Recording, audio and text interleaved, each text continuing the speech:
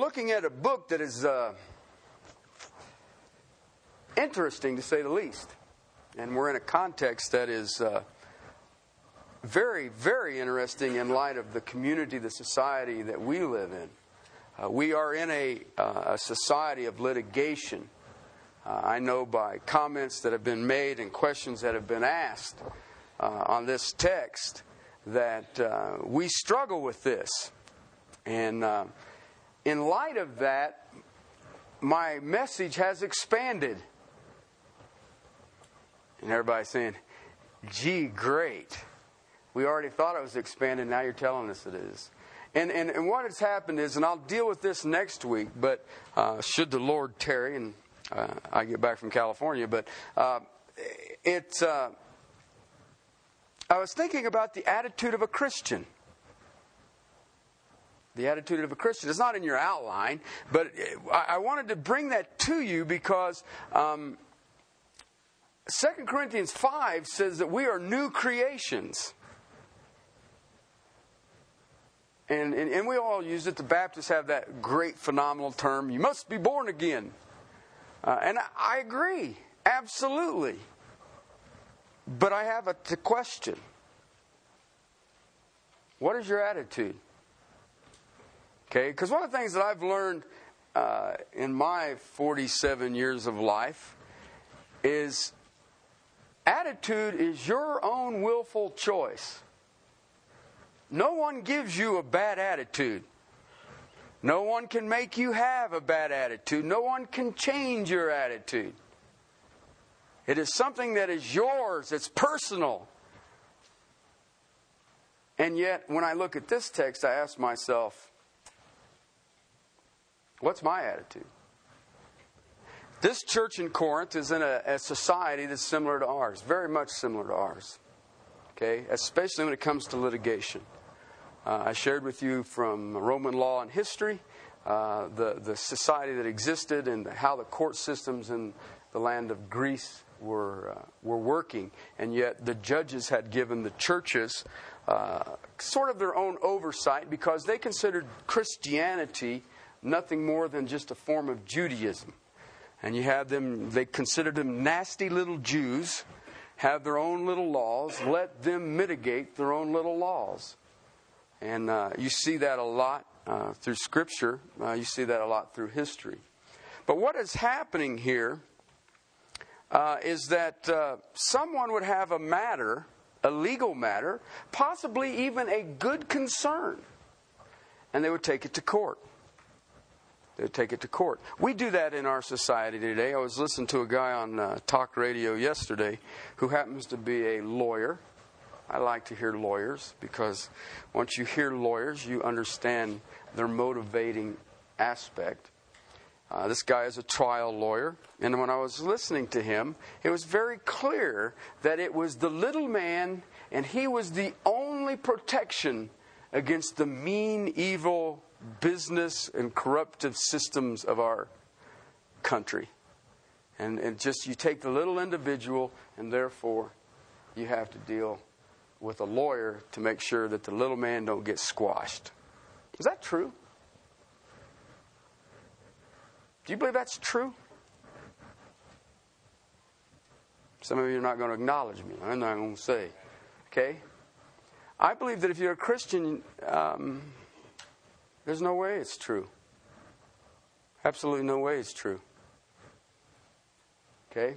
And I think it'll come out in the next few weeks and possibly step into it today. The problem with the church in Corinth may be the problem that exists with some of you today. There was a misunderstanding of the position of the church. That was verses 1 through 6. He's almost says, how dare you take your problems before the unjust, the unsaved, the unrighteous. Okay? Because even the Jews at the time of the writing of this letter believed that every single problem that existed was dealt with in the Word of God. An interesting concept, don't you think? I think it's fascinating. Are we so cultured today, and our civilization is so articulate, so civilized, so intellectual, that we have created problems that are not dealt with in the Word of God? Because, this is an old book. And we have become quite a bit more intelligent than, say, the philosophers of the day at the time of the writing of the letter to the Corinthian church. But he says, how dare you take these matters before a court? Because they didn't understand the position of the church. The position of the church is this: do you not know that you will judge the world? You will set in rule over the world. You will set in dominion. You will set in judgment. You will make the yes-no decisions over the world. Did you know that? Not only that, the angelic host you will set in dominion over. Well, but that's easy to understand, and I can argue with that because, that's in the future. I have my incarnate body. It doesn't have the ability to sin. Therefore, I have that, and then, I'll be there. I will know as I am known. I'm in His presence. So if I do run into a tough legal matter, I can say, Jesus, what should I do? Okay? So, in the future, I understand how all that works. Then he makes this statement in verse 4. You can appoint judges who are no account. He says that you can literally take the least Christian and make a truer judgment than any unrighteous man.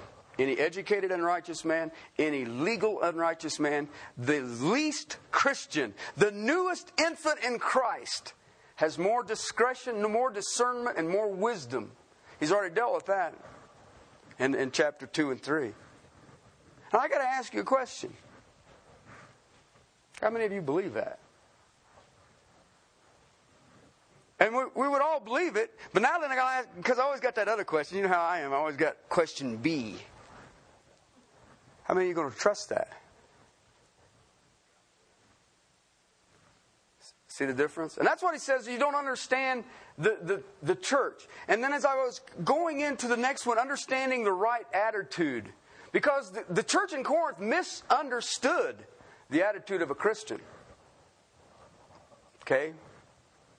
And I want to ask you a question, because I have people come up and ask me, what is the will of God? And then they may have a little scenario that's playing out, and I'll say, your holiness. That's the will of God for every child of God. You know what my passion in life is? Your holiness. Every single one of you. I don't care how young you are. I don't care how old you are. That's my biggest concern in life. That's the thing that I lose my most sleep over. That's the thing that drives me to my knees in prayer on behalf of every one of you. That's the thing that drives me to the Word, to dig the depths of the mind of God, is your holiness. Your holiness. That's my passion. That's that nuclear fission thing in me that makes Terry run. Why? Because my philosophy of ministry is simple. Some people say too simple. Present every man complete in Christ. I know what that is. Your holiness.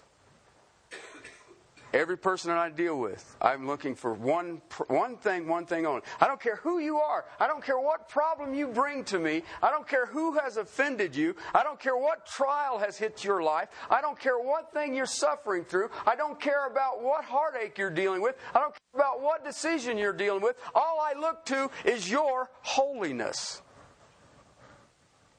And I can take every single decision in my life and say, will this add to my holiness or shame my Lord? I don't care what the decision is. Think about it. How is it more complicated than that? I'll let you ponder it. I've had more time to ponder it. He's throwing this out here and he's been thinking about it for weeks. No, actually for about years. Okay, and so some of you are going, holiness, everything, right? Yes, that's it. Listen, and I want you to understand something. You can't blame somebody else. Your personal holiness is yours. It's not your spouse's. It's not your children's. You know what? It's not your employer's. It's not even the traffic jam you may be sitting in. Your personal holiness is yours. Because in the same text that says you are new creation in Christ, chapter 5 of 2 Corinthians, it also says this: each one of us will stand before the judgment seat of Christ and give an account of what we have done in the body. Where's that? The body of Christ. And the only way you're effective in the body of Christ is based on your standard of holiness. He will not take someone shaming him and say, let me put that person forward to be used. He will cleanse it. He will prune it, John 15 says. So it does what? Bears much fruit. When he has finished that process, he'll set it out there and use it when he's ready, or he'll hold on to it until he's ready. It's not really that complicated. We like to think it's complicated. But those who are being used by the king can understand that they're striving for personal holiness. It's that simple. The heart of a pastor is the personal holiness of the people that he has oversight. That's what pastor means. Okay? Pastor's not a noun. It's a verb. It's a shepherd. And when you're raising sheep, what are you trying to do? What is the point of raising sheep? When you have oversight, let's say you're a hireling, all right? I've been hired by somebody to oversee his flock. Okay, what is the point that I'm supposed to do? What would be a successful shepherd? You protect them, because if he give you 100, you don't want to say, well, we got 72 left because the mountain lion and the wolf came in. No, he gives you 100 or 10 or 3. You make sure. Not only that, what do you want to do? Keep them healthy.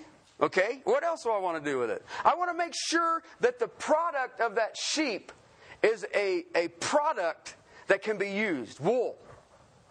I want a good, clean wool. I want a wool that doesn't have bugs in it. Okay, I want a wool that would be honorable to lay before a merchant and say, you can weave this into a very, very fine garment. Okay, you don't bring old matted lanolin. You know what lanolin is? Okay, sheep have that and they produce it. Okay, it's a water repellent, but it's it's like a hot wax, and you have to get it. Yeah, you have to get it off of them. So you don't want to take an old matted wool and lay it up there and say, check this out. Okay, because you ever seen it? What would stick to it? Better yet, what wouldn't? Okay, everything of the world would do what? Is matted down to it. So what would be the shepherd's responsibility? Clean it off. Feed my sheep. Tend my sheep. Why? I need to present the sheep to the owner as something that I cherished as much as he cherished. And there's only one way you can do that in the body of Christ. Your holiness. Okay? Do we understand the attitude of a Christian? Now, some of you who are students of Scripture will say yes. But you always know I got another one right here, don't I? Okay, I'm just going to go ahead and say yes. What does the great philosopher say? Make my day. I don't think I was a philosopher, was it? Everybody know what Romans chapter 12, verses 1 and 2 says? Everybody? Okay. If you don't know, turn. It says, therefore, brothers, by the mercies of God, do what? Present yourself as holy and pure. This is your act of worship. That sounds simple. All right? How do I achieve holy and pure?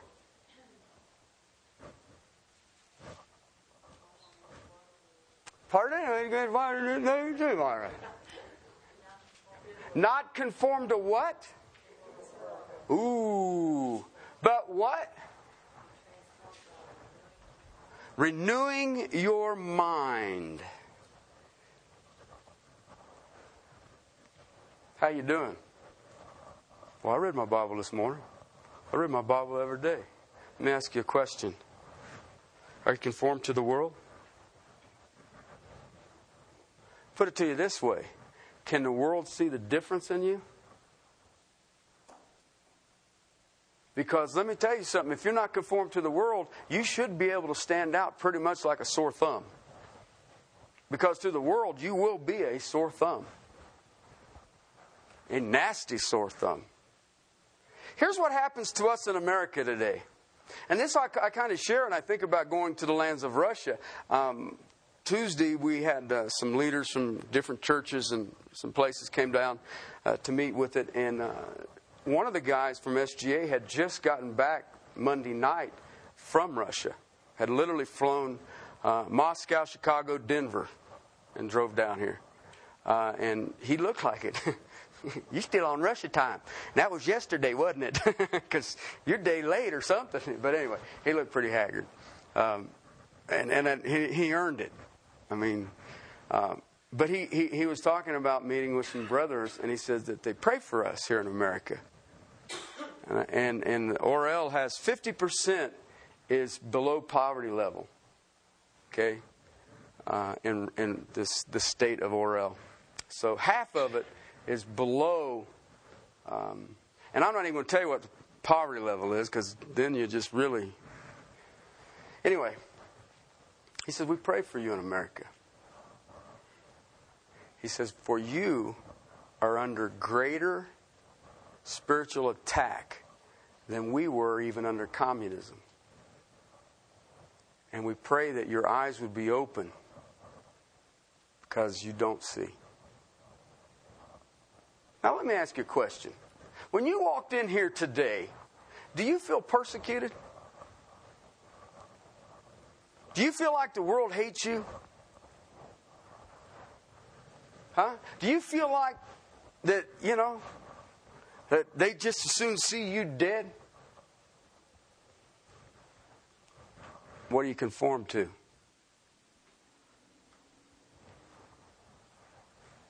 Just a question. I can show up at pastor's meeting and have guys look at me and wish I was dead. It's my smile. We hold on to stuff. You ever notice that? What are you willing to fight for in your life? What is important in your life right now? What is the one thing right now that you've got that I'll fight to the death? Ask yourself how much of it's temporal. How much is it temporal? How many of you will be willing to put that same energy to fight for your relationship with the Lord Jesus Christ? Because that's what this text is dealing with. I mean, it's litigation in the church, absolutely. I know what the text is. But the truth of the matter is, when we jump into verses 7 and 8, he says it's already a defeat for you. It's a defeat for you because of the purpose that why are you fighting? Why are you even considering litigation? Such and such owes me X amount of money. I remember several times as a contractor, before Founders Village was built, some of you may not remember that, all of the models I built. I literally had a crew. We framed and trimmed, framed and trimmed, framed and trimmed. They just followed one after the other.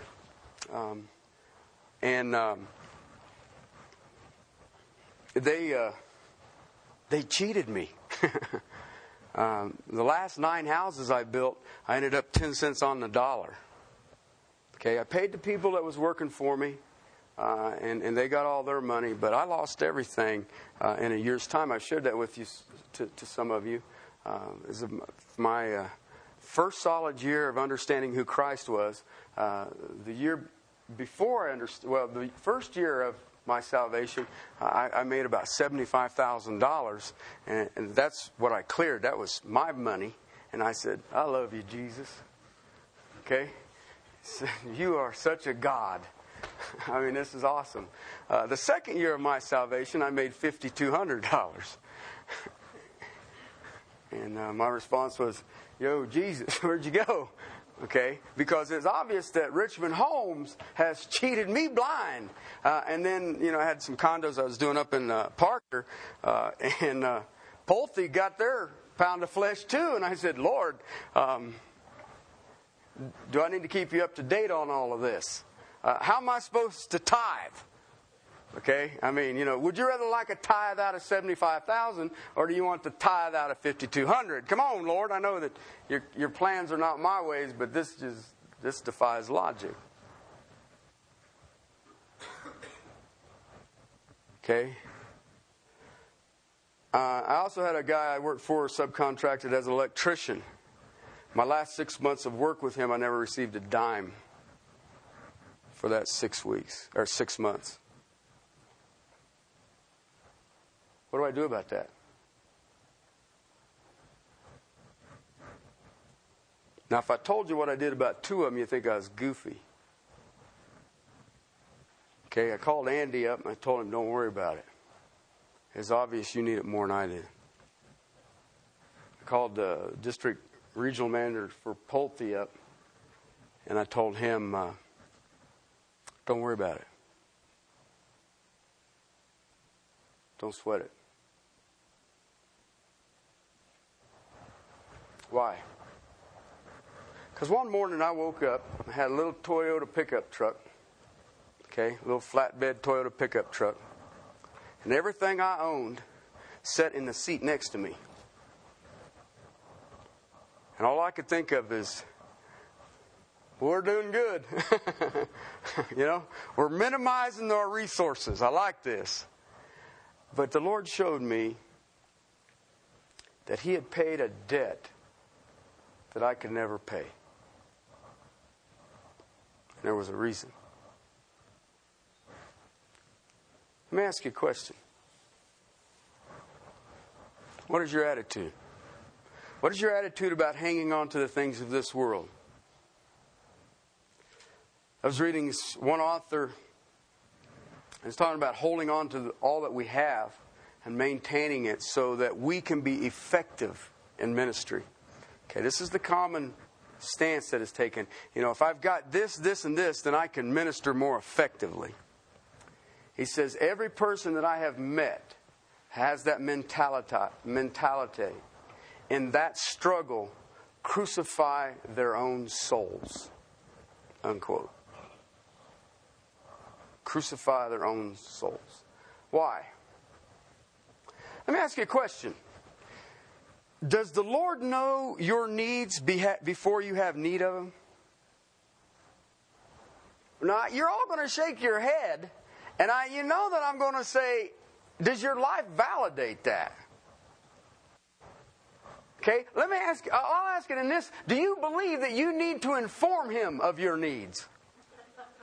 Some believe that, I am your information center, Lord, because it's obvious of how you're dealing with me that you're not getting the information quick enough. Right? Let me ask you a question.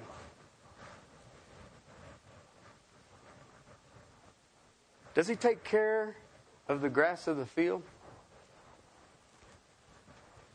Does He take care of the flower that fades away? How about clothing of the lilies? Does He do a good job with that? Better than Solomon was arraigned. How about the feeding of the birds? Right? Because if they don't have their 401k and if they're not in a union shop, how did they get fed?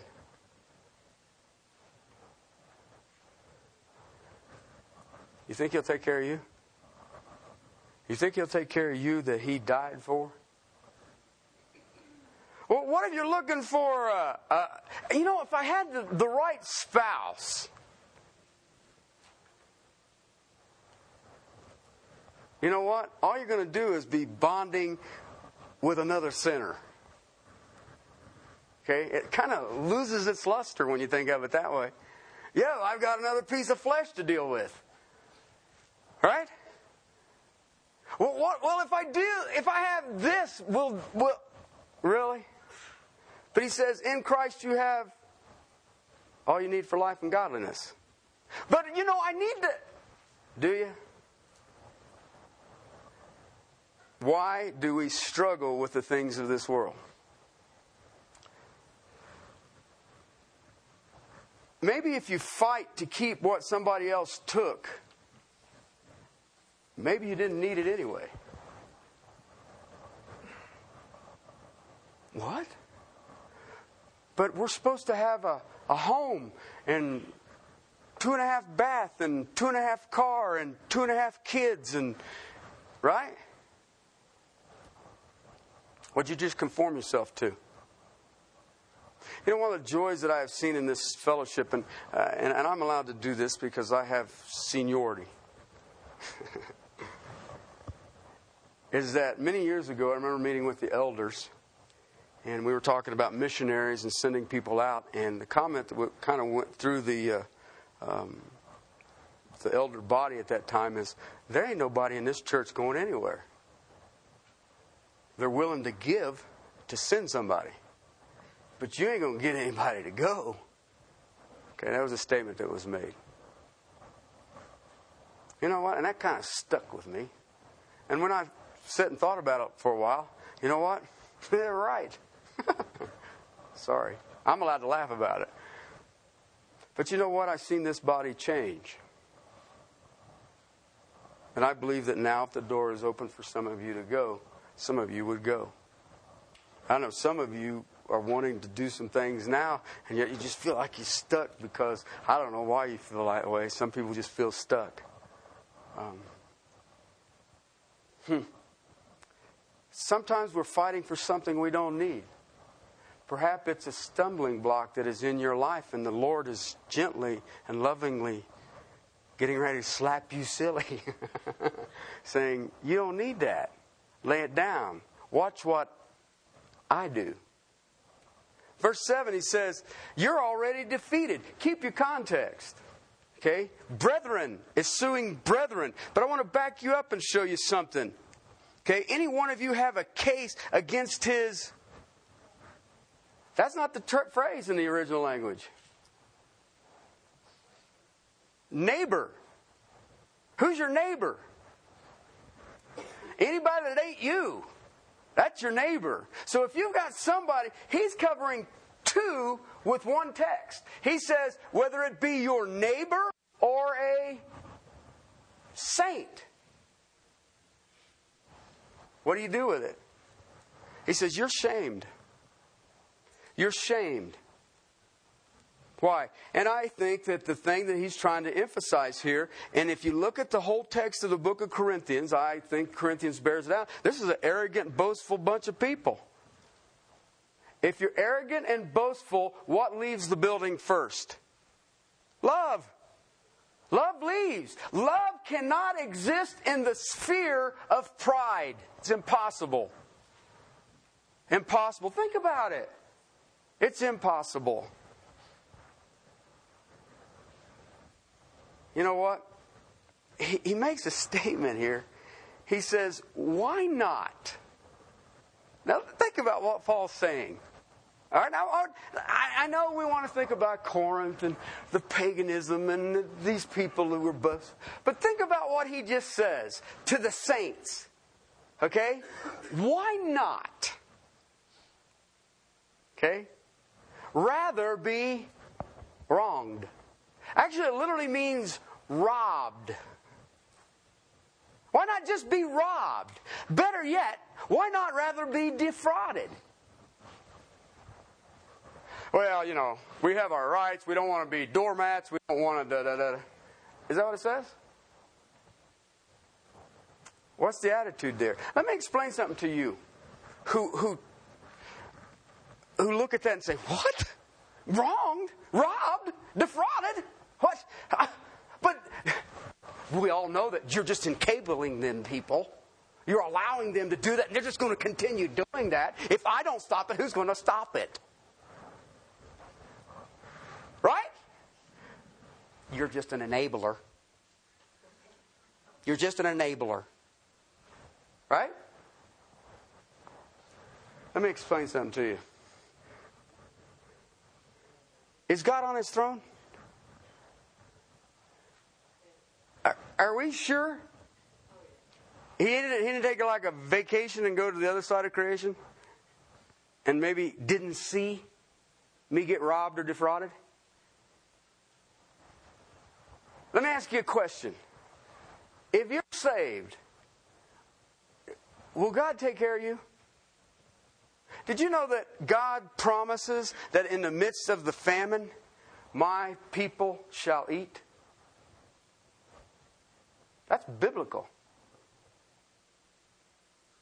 Well, but you don't understand. There's times when God helps those who help themselves. If I'm not willing to, really.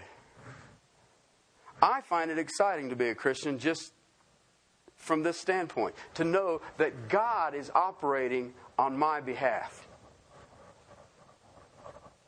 Okay? Did you ever... we don't do this anymore. When I was growing up, we used to get a bunch of kids in the neighborhood and relatives and cousins and stuff like that and choose up baseball teams or football teams. You ever do that? Some of you did, some of you didn't. But when you choose up sides, right? And there was always one or two that everybody wanted to make sure was on my side. You know, the one who you knew was a good to go to home run hitter, could catch, athletic, maybe was a good running back, quarterback, or something to that effect. Right? And so when you chose up sides, you'd have two guys. You ever flip the bat backwards? Did the hands on it? Never mind. Anyway, you'd choose up sides, and because you wanted to choose first because there was always one that was the premier. I want that one. I'll even take all the rest of the yucky ones. Just give me the one good one. Right? You know God is on our side. You don't have to flip a bat. You don't have to worry about whether you get to choose first or nothing. He's on our side. You choose up teams and... have you ever thought about it? I'd take God, my first choice. Now I want you to think about it. When you look around your life and make decisions, what do you take first as your first choice? He's on our side. Do you know that God invests His power, His wisdom on our behalf? Did you know that? He doesn't just spin you up, send you out and say, watch this. This is going to be good. I don't understand. You were chosen before the foundations of the earth unto good deeds that He preordained. That means He did it. It's His power working through His people. So when you read the Apostle Paul says, why not rather be wronged? Why not rather be defrauded?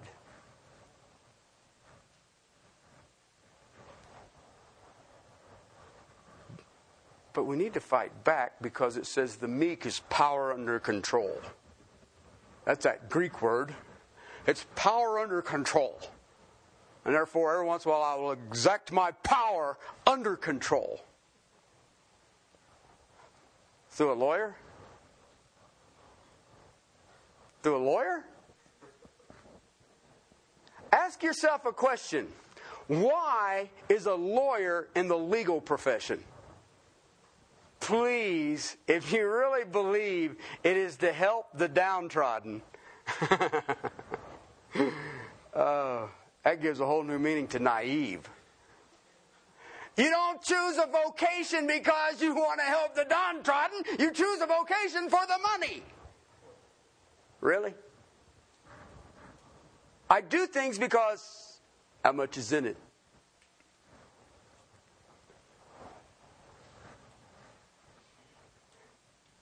Do wrong. Take the wrong or fight back. Which one do you want to do? Would even to the point where this church would be defrauding brothers, taking them to court. Why? They want more than what is deserved. Think about it. You know what? Our court system inflicted a huge penalty upon the tobacco industry. Why? Tell me why. Now let me ask you a question.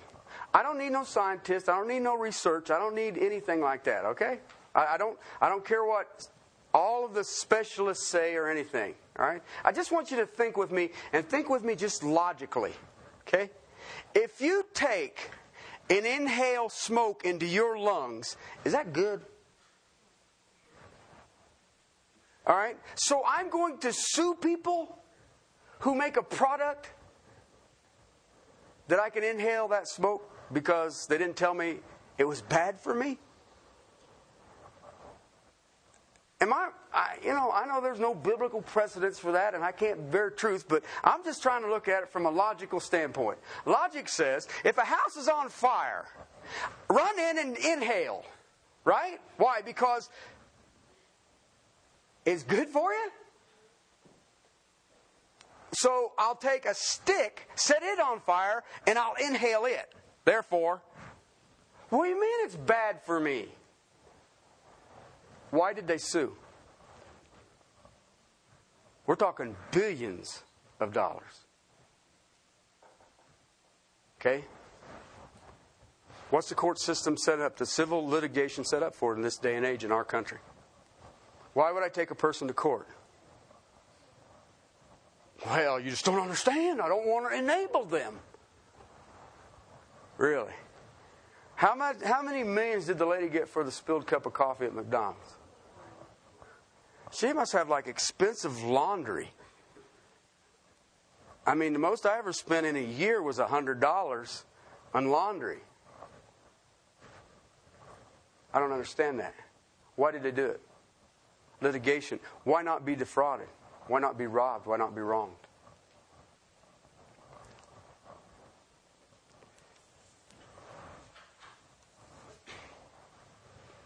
Well, what is the attitude of a Christian? What should be the attitude of a Christian? Let me give you some texts that deal with this. Okay? Go to Matthew 18. Matthew 18. And we'll start at verse 21. I want everybody to go there, because I want you to read your Bible. That way, if you don't like me, you're rejecting the truth. Okay, not that I'm truth. I'm just going to show you what the Bible says. All right, look at verse 21. Matthew's Gospel, chapter 18. Most of you who've sat under my teaching should remember this. We studied this in eternity past. All right? Peter came to him, that would be Jesus. Lord, Peter had taken his spiritual pill. He'd had his morning devotions. He had his quiet time. And he goes to the Lord and he says, how often shall my brother sin against me and I forgive him? Up to 7 times. Boy, Peter, gracious, isn't he? I will forgive you 7 times. What is the Lord's response? Jesus said to him, I do not say to you up to 7 times, but up to 70 times 7. Now, I immediately know people now that will go get a notebook to keep their 490 count. I do. All right? It says it right there. It's literal. 490 times. 1, 2, 3. So we need to read on. Okay? Look what he says. What does verse 23 say? For this reason. What reason was that? Forgiveness. Okay? What is the example that is given? Well, but if I'm in higher criticism, the kingdom of heaven, that could possibly be that time of the millennial reign of the 1,000 years. Or the kingdom of heaven could be that time after the millennial reign when we are all in His presence, we all have the uniform body and all the rest of it. What is He speaking of as the kingdom of heaven? Okay, what is the first thing when you think about a kingdom, what do you think about? A king. Okay, a monarchy. Okay, why is He called the Lord Jesus Christ? Kurios. Why? He's king. So, am I expecting the kingdom of heaven? Did it exist during His 3.5 years of ministry? Or Does it exist now? Which is it? Yes, it is. A child of God has new authority. Who is it? The King of Kings, the Lord of Lords. All right? Now go back to Romans chapter 12, 1 and 2. 2 says, do not be conformed to that authority. Who rules the world? The father of lies. He's got a group of followers. Okay, so where's the kingdom of heaven now? Right here. In the sphere of the influence of the Lord Jesus Christ. Okay? We're all got that down. All right? For this reason, the kingdom of heaven may be compared to a king who wished to settle accounts of his slaves. All right? So he says, let me illustrate to you what the kingdom of heaven looks like. All right? He began to settle them, and one owed him 10,000 talents was brought to him. Okay? A talent, one talent, okay, was equal to 1,000 weeks of work. Got that? 1,000 weeks of work. This guy owed 10,000 talents, which is about 193,000 years of work. Okay? So when I look at that, I immediately look at an embezzler. Okay? This guy had a kingdom. This guy's got half of it and spent it. All right? Why do I say he spent it? Well, look what it says. He did not have the means to repay. It's obvious that he took 193,000 years of work and spent it. Should have been a little more obvious than searching the books. Okay? Right? So what would you call it? Debt. Right? That's even more than like compound interest. Look what he says he does. Since he did not have the means to repay it, verse 25, his Lord commanded him to be sold along with his wife and his children and all that he had as repayment be made. All right, basically what happened is the king looked at it and said, this guy owes me 10,000 talents. There's no way he can sell it. He can ever settle this debt. So if I look at my accounting, it's obvious he's an embezzler. He has been stealing. Okay? You just can't get that kind of in debt. So he's been stealing some stuff. All right? It's obvious I don't want this man around, and I'm not going to get my money back. So if I sell him and sell his possessions and his family, I'll recoup a very minimal portion of my losses. But he'll be gone, and I don't have to worry about it anymore. That's good business sense. Look what he does. The slave in verse 26. He fell to the ground and he prostrated himself. You know what another word for prostrate there is in the Greek? Worshipped. Because to worship means to prostrate yourself. Okay? Before him saying, have patience, I will repay you everything. Now there's a definition of a workaholic. I owe 193,000 years of wages, and I promise I'll pay you. There's some serious overtime going on in that boy's life. Okay? The Lord of the slave felt compassion and released him and forgave him his debt. That's amazing. That's amazing. Almost 200,000 years of debt you owe me. It's forgiven. Cool. Look what the slave did. Verse 28. Went out, found one of his fellow slaves who owed him 100 denarii. What is 100 denarii? A denarii is a day's work. Okay, so if you owed 100 denarii, you owed 100 days' work. All right, no problem. He seized him and began to choke him. Sounds like Baptist to me. Saying, pay me back what you owe. Okay, and the guy said, okay, I'm trying. All right. He fell to the ground, began to plead with him, saying, have patience with me, I will what? I'll pay you. But he was unwilling. And he went and threw him in prison until he could pay back what was owed. Okay? Cool, huh? You owe me 100 days? And you see, here's the emphasis behind this guy. Listen, I owe the king 200,000 years worth of wages. I ain't got time to wait on your 100 days that you owe me. What happens if the king changes his mind, right? Guess what happened in verse 31? This is what you call the grace fine. It's spread out. Okay? So his fellow slaves saw what had happened, and they were deeply grieved, and they came and reported to the Lord all that had happened. Uh-oh. What happened? Verse 32. Summoning him, the Lord called his slave back.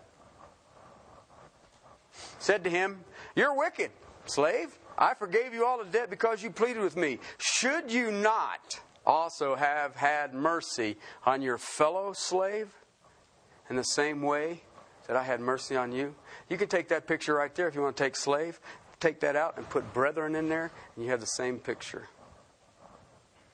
Anybody here have offend you?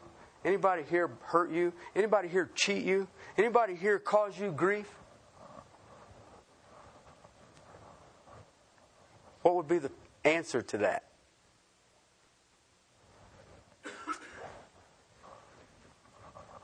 Check it out, verse 35. Just in case you're pondering and debating what your answer and response should be. My heavenly Father will also do the same to you if each of you does not forgive his brother from your heart. Oh, I want you to note from your heart. I'm sorry and you're forgiven is a piece of cake to say. It's a whole different bag of beans to do. I know a lot of people say you're forgiven, but don't think I ain't keeping my eye on you. Don't think I ain't got my record back here. I'm going to hide it back here so you can't see. Because as soon as you do something wrong, I'm going to throw it back up. See, like that guy? I remembered. How can you say you forgave from the heart? See, the life of a Christian is marked by forgiveness. Someone who does something against me, whether it be monetarily or they tear up something of mine, whatever it would be, is that of forgiveness. Well, what about if it's somebody who just does me wrong? All right, chapter 5, Matthew's Gospel. Chapter 5, just to the left a little bit. Chapter 5, beginning in verse 38. You've heard this, haven't you? An eye for an eye, tooth for a tooth. He's quoting Scripture. We like that one. Eye for an eye, tooth for a tooth. I'm going to go up and give him boink right in the eye. Right? Leviticus and Deuteronomy he's quoting. We all know it. It's eye for an eye, tooth for a tooth. But I say to you, do not resist a evil person or a non-brother. It'd be a non-believer. But whoever slaps your right cheek, turn over to him the other one also. If anyone wishes to sue you to take your shirt, what does it say do? Get better defense, legal defense. Get the dream team or whatever. What does it say to do? Okay, if in an agricultural society that they lived in, you had a shirt, a tunic that you would wear every day, and then you had a coat, a cloak that you could wear if it got cold or started raining, and it also acted as a bed. Okay, a bedroll.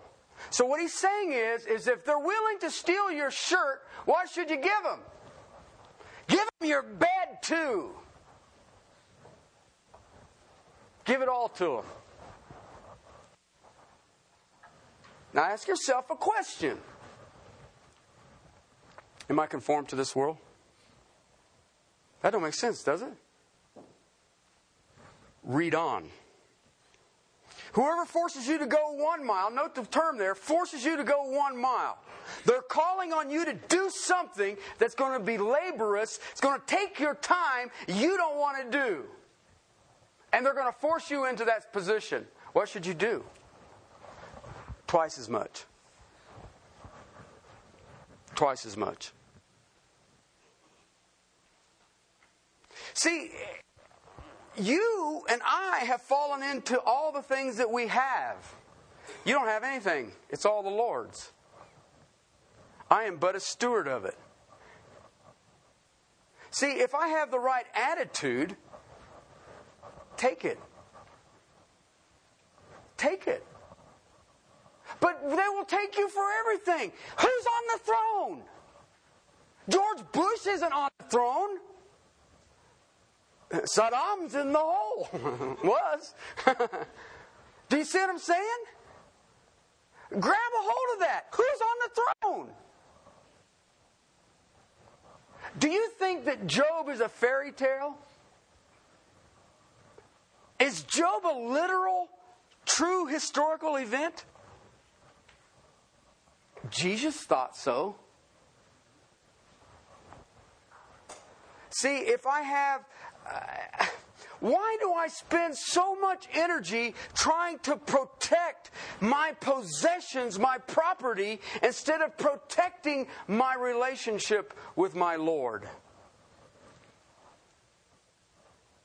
How many of you in this day and age, in this room right now, the number one responsibility, energy that I expend is for the protection of my relationship with my Father? Listen to us. Listen to the things that twist us up. Listen to the things that make us nervous. Listen to the things we have anxiety over.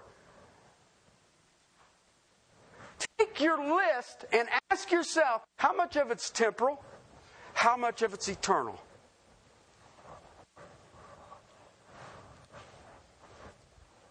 I mean, man, how practical is it? Let me show you another text, just in case. Go to the book of Philippians. Book of Philippians. What time is it? Oh, we have plenty of time.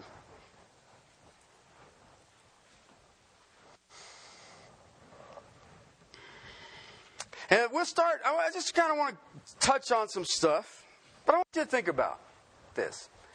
Paul gives a phenomenal, we're in chapter 2, a phenomenal discourse in chapter 1. That's where, for me, I just talk for a living. I'm a professional, can you tell? All right, verse 21, for to me, how far south art thou? Never mind.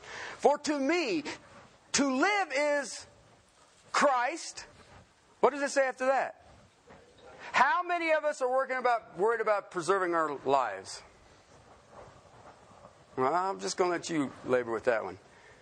For if I live on in this flesh, this will mean fruitful labor for me, and I do not know which to choose. I am hard pressed from both directions, having desire to depart and be with Christ, for that is very much better. Yet to remain in the flesh is more necessary for your sake. That's interesting. I mean, he gives you a bunch of stuff there. That's an amazing stuff. Look what he says in chapter 2, beginning there, verse 1. Therefore, if there's any encouragement in Christ, okay, if there's anything in Christ that can encourage, if there is any consolation of love, got that? If there is any fellowship of the Spirit. He's saying if you take the most minute, okay, that's what he's getting at. He's saying, if you've got just a little bit of fellowship with the Spirit, and you just got a little bit of love that's supernatural from God, just a little bit. We're talking drop, little drop, eyedropper of either of these, of the three, or the encouragement that Christ has given you, knowing that you stand eternally forgiven. I mean, that's kind of encouraging. Well, I mean, it is for me. All right? If I've got any of these, any affection or compassion, just a little bit. That's all you need. Make my joy complete. How? Being of the same mind. Look what he says next. Maintaining the same love. You know what's neat about that? It doesn't say generate it. It doesn't say create it. It doesn't say go find it. It doesn't say, once you get so many precept classes taken, you'll have it. It doesn't say if you can exegete, you've got it. It says do what? Maintain that love. How? United in the Spirit, intent on one purpose. Okay, you ready? I got an eyedropper of the above. All right? That's all I got. I know that I have love. I know I have unity. It's already there. He's already given it to me. It's just a little drop, just a little bit. What does it say? Do nothing from selfishness or empty conceit, but in humility of mind, regard one another as more important than yourselves. Do not merely look out for your own personal interest, but also the interests of others. How we doing? Brother and sister, I tell you what, they don't get no more practical than this. Listen, if I'm doing this, you know what? Get ready. Are you ready? If I take that and say that is the Word of God, I'm not even going to wrestle with it. I can take chapter 6 out of my Bible completely. I can just cut it out and throw it away. I don't ever have to ever look at chapter 6 ever again. I don't ever have to worry about litigation.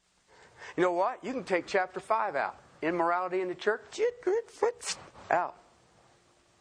Why?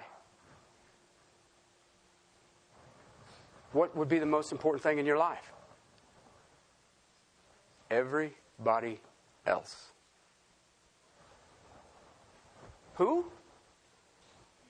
It says, consider others more important than yourself. Who would others be? Well, I'm thinking that there must be some kind. Is that in present imperative, action, middle voice, something? It's got to be something in there meaning my immediate family, right? No, sorry. I already tried it. I know. What is he saying? Have this attitude in you. Whose attitude? Let me tell you something. You don't think Jesus Christ wasn't bummed out to come down here? You're mistaken. To walk among us, where everybody in the world has an enormous self-esteem and considers themselves more important. I ain't met nobody who does it. They are all focused on self. Why? It is pride. Why? I love.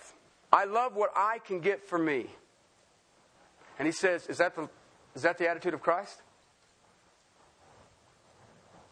Now, I'll take you back to the text here. Who's writing this? Well, that's Christ. That's deity incarnate. He can do that. Who's writing this?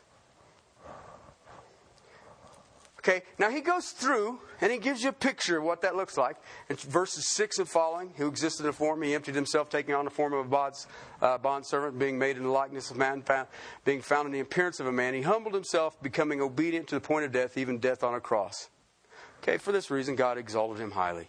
That's good stuff. I mean, that's it all. It's all there. Holding fast to the word of life.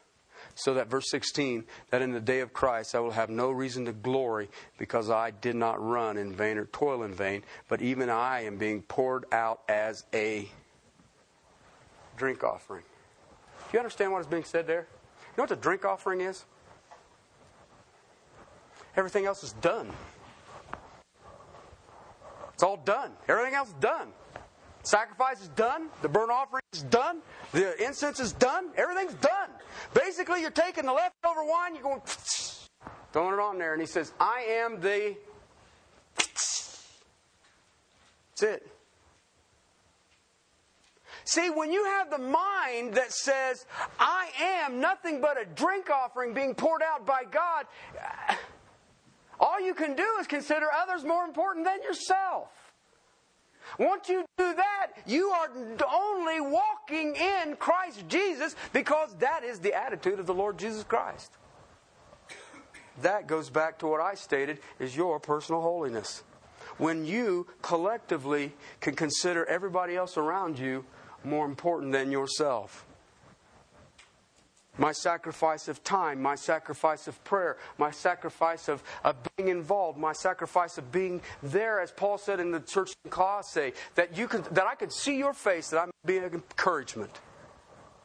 And you cannot do that unless you're walking in Christ in holiness. It's impossible. Try it. Marital counseling. That's the verse I always give. Do nothing with vain conceit or selfish ambition, but in all humility of mind regard one another more important than yourselves. You'll never have an argument ever in your marriage. Ever. You take that and live that, you'll never have an argument with anybody. You'll never give anybody half a peace sign in rush hour traffic. I'll let you guys think about it. Some of you are going, half a peace sign. What does that mean? But do you see what I'm saying? You'll never have any of that.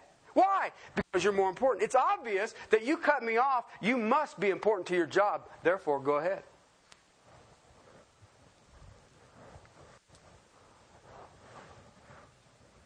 It's a principle of forgiveness. Corinthians church didn't understand the position of the church nor the attitude of a saint. There's no reason to ever go to court to gain anything back. Period. You don't have to. As a pastor, as a teacher of the Scriptures, I try to bring those all that are in whatever format I am teaching, whether it was when I was in Albuquerque, if I end up in Russia, I get the privilege on the 12th of March to preach in the land of Christ's life and death. I will be preaching 2.5 miles from the outer wall of the old city of Jerusalem. Why? Tourist trips to Israel are cheap right now. No, I don't know. Why? Anytime I teach, my only purpose is to bring people into submission to the Word of God. Why? What did I start this message out with? Personal holiness. My greatest concern is your personal holiness. How do you become holy? You submit to the Word of God. Teach the Word as to have people respond to it. See, it's the authority of the Word of God that you come under it. Why? Then you'll be holy. Okay? And it's not legalism. It is saying, you know what? Considering other people more important than myself, that's a great idea. I think that's amazing. Hallelujah. Why? Because you considered me more important than your place in heaven and came down here and died so that I may sit with you. I'll follow that. That is cool. I'm going to do that. Let me ask you a question. Anybody here like leftovers? Okay, I mean, you cherish leftovers more than you do the hot original meal. Huh? Okay, but what happens if the leftovers are small? Is that good? You don't have a lot of leftovers. Is that what you want? Oh, yeah. You who take the name Christian this day, do you prefer the leftovers of God's blessings or the great meal of God's blessing?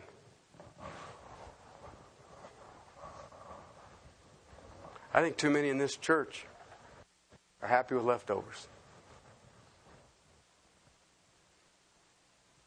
We have a great deal of individualism in this church.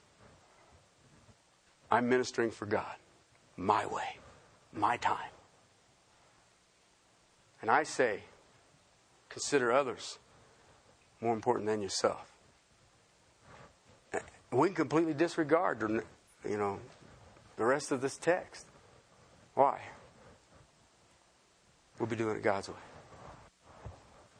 It's that simple. Let's pray. Father, I give you the praise for this time. Lord, for your word, and for my brother, Paul. Father, the church in Corinth, oh Lord, it looks so much like the church in America. Father, let us understand that it is easier. It is easier to be wronged and defrauded, that your glory would shine, than it is to battle. Father, we already have the victory. I give you the praise for the victory. But Father, I pray for my fellow co-laborers, my fellow saints. There's so much going on in our world right now that is literally giving us the scraps of what we believe are your blessings. Father, let us not be deceived by that.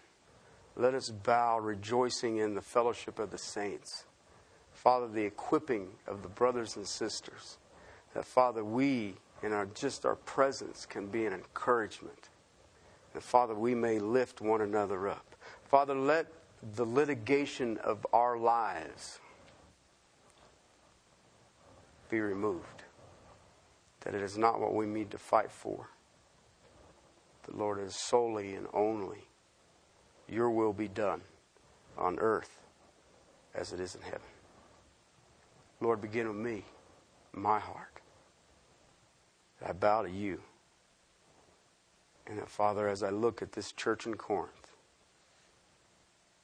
I can learn the lessons that were taught there.